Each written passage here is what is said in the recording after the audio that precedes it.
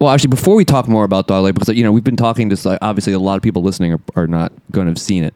So something I want to say about it, or just don't know the story of it. I mean, and I want to talk about how you're releasing it and the whole touring aspect. And we kind of got into this in the Q&A last night, but just this kind of weird thing. Last night in the Q&A, I was talking about how musicians in the age of the internet, it's mostly a good thing. Obviously, it's been very oversaturated because anybody can just kind of throw something they made one day up musically, but it's still ultimately a good thing. It's you're not kind of at the mercy of the powers that be. You can get it out there yourself. But filmmakers somehow, it's kind of the film industry. We haven't figured out how to use the internet for that good yet.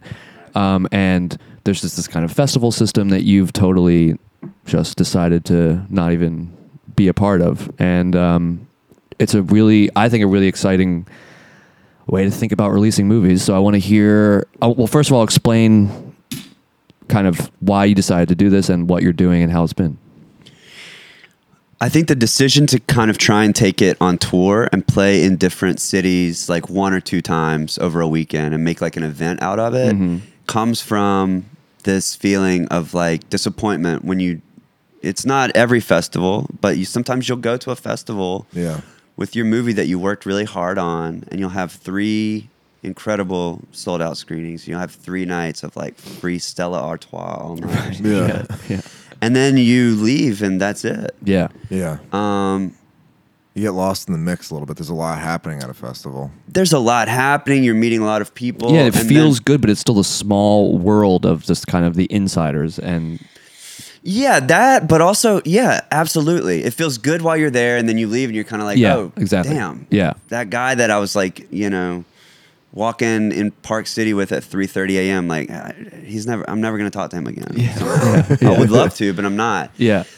And then the flip side of that is if you're on tour for a little bit of time, which I know you're playing a lot of shows now, you'll pick up on this. You meet this person in Chicago that's oh man, I fucking love your band. I'm really into it. And then you come back to Chicago and he's there and he brought some friends. And then you're friends with those guys. Yeah. And then those guys and it's not even a numbers thing. It's just more it's nice to meet people that are into what you're doing or that have a similar interest. Yeah. And if you can't experience that on the heels of making a movie for this long, then what are we doing, really? Right. Yeah. We're not going to make a lot of money on this movie. I'm not going to become fucking Steve Carell off of this movie. Yeah. Maybe. That was the first, Steve Carell.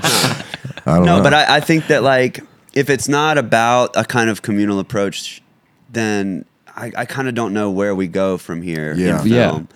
And yeah, I mean, after we did those first screenings in LA and New York and London, I was meeting a lot of people in real life and then meeting a lot of people on the internet and different people that work at theaters or programmers in different cities were just hitting us up and saying when's it going to come to Toronto or when's it going to come to Seattle?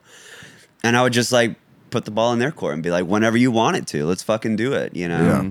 And so, yeah, I mean, the ethos of doing it this way is a need for film to be fun music is. Yeah, exactly. I feel maybe I said this last night, but I feel film culture is always going to be 10 years behind music culture. It is, yeah. In the way that we distribute, the way we think about the financing of it, the way it's marketed, the way it's or maybe not marketed so much, but the way that it's played with. I think. Yeah, 100%. You can see that through the years, I think. I mean, I don't want to go off into direct examples of what I'm talking about necessarily because it's a little boring, but from the viability of a low budget movie made by a guy that not many people know, the best thing I can do is create a little bit of a community of people that feel a similar way as me. Yeah.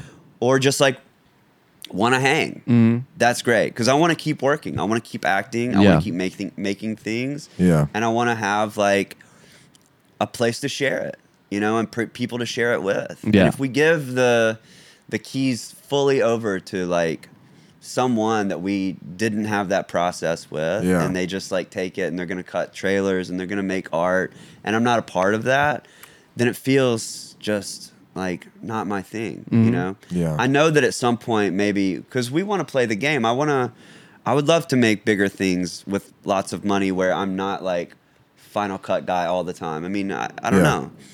But at this point, when it's our money and it's our movie, like, of course, I would like to have as much control over how we're engaging with our audience. Yeah, you know? totally. So it comes from that. It's not as much of like, fuck you, and more just let's try some new shit. And to be honest with you, I really still love festivals. I started out by talking about how underwhelming they can be, but like, they serve a place.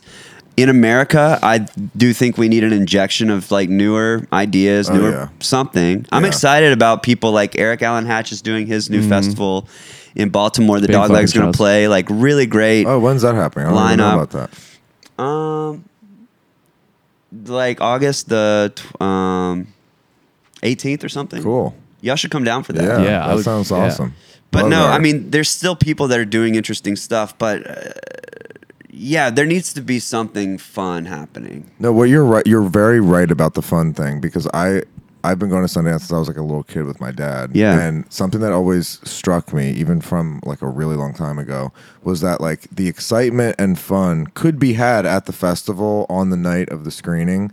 And then when the movie came out, like 5 or 6 months later, I'd be saying like, oh, you got to see this thing. It's fucking amazing. And like there'd be 8 people in the theater. There's no there's no party. There's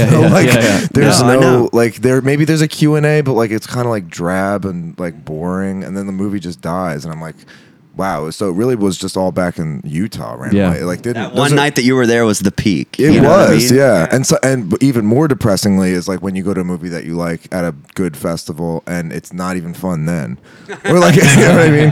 Like I saw like a new Guy Madden movie like a million years ago, and it was like me, my dad, and like Rick Alverson in the theater, and there was no one. There was like maybe 3 other people who stayed till the end. But I was like, wow, this is where this movie kind of lived and died, and it was like really fire. It was like really cool. Yeah.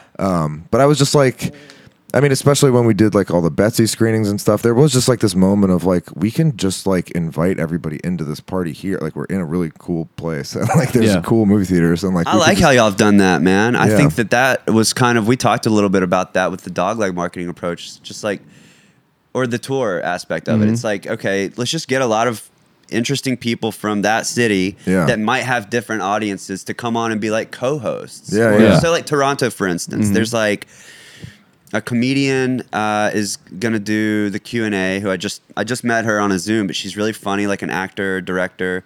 And then there's like this one film programmer that also does like comedy nights, and that's how she knows the director or the actor. And then there's these 2 guys that like do kind of more art house stuff, and they've never worked together. So anyway, just like somehow randomly these very different people with different things and different scenes are coming together and throwing this Dogleg thing. And I've seen the way that you guys have done parties where you're just stacking the list with your friends, and those friends might have different audiences. I like that, you know, and people can talk shit on it if they want to, but it is a really good way of just kind of like bringing a lot of people together. I agree. Yeah. All right, everyone, we're here with the motherfucking god, Al Warren. We sat down, we went in for 2 hours, and that was just a little taste. And there's a video too, and that's all at patreon.com/theionpack. That and much more. He's on the road right now showing Dogleg, his movie. We did the Q&A with him at the New York stop, and we were on such a roll that we sat down and did 2 hours more of it. So if you want to hear all about the wild and wonderful world of Al Warren, go to patreon.com/theionpack, and it's all right there waiting for you. You already know. Patreon.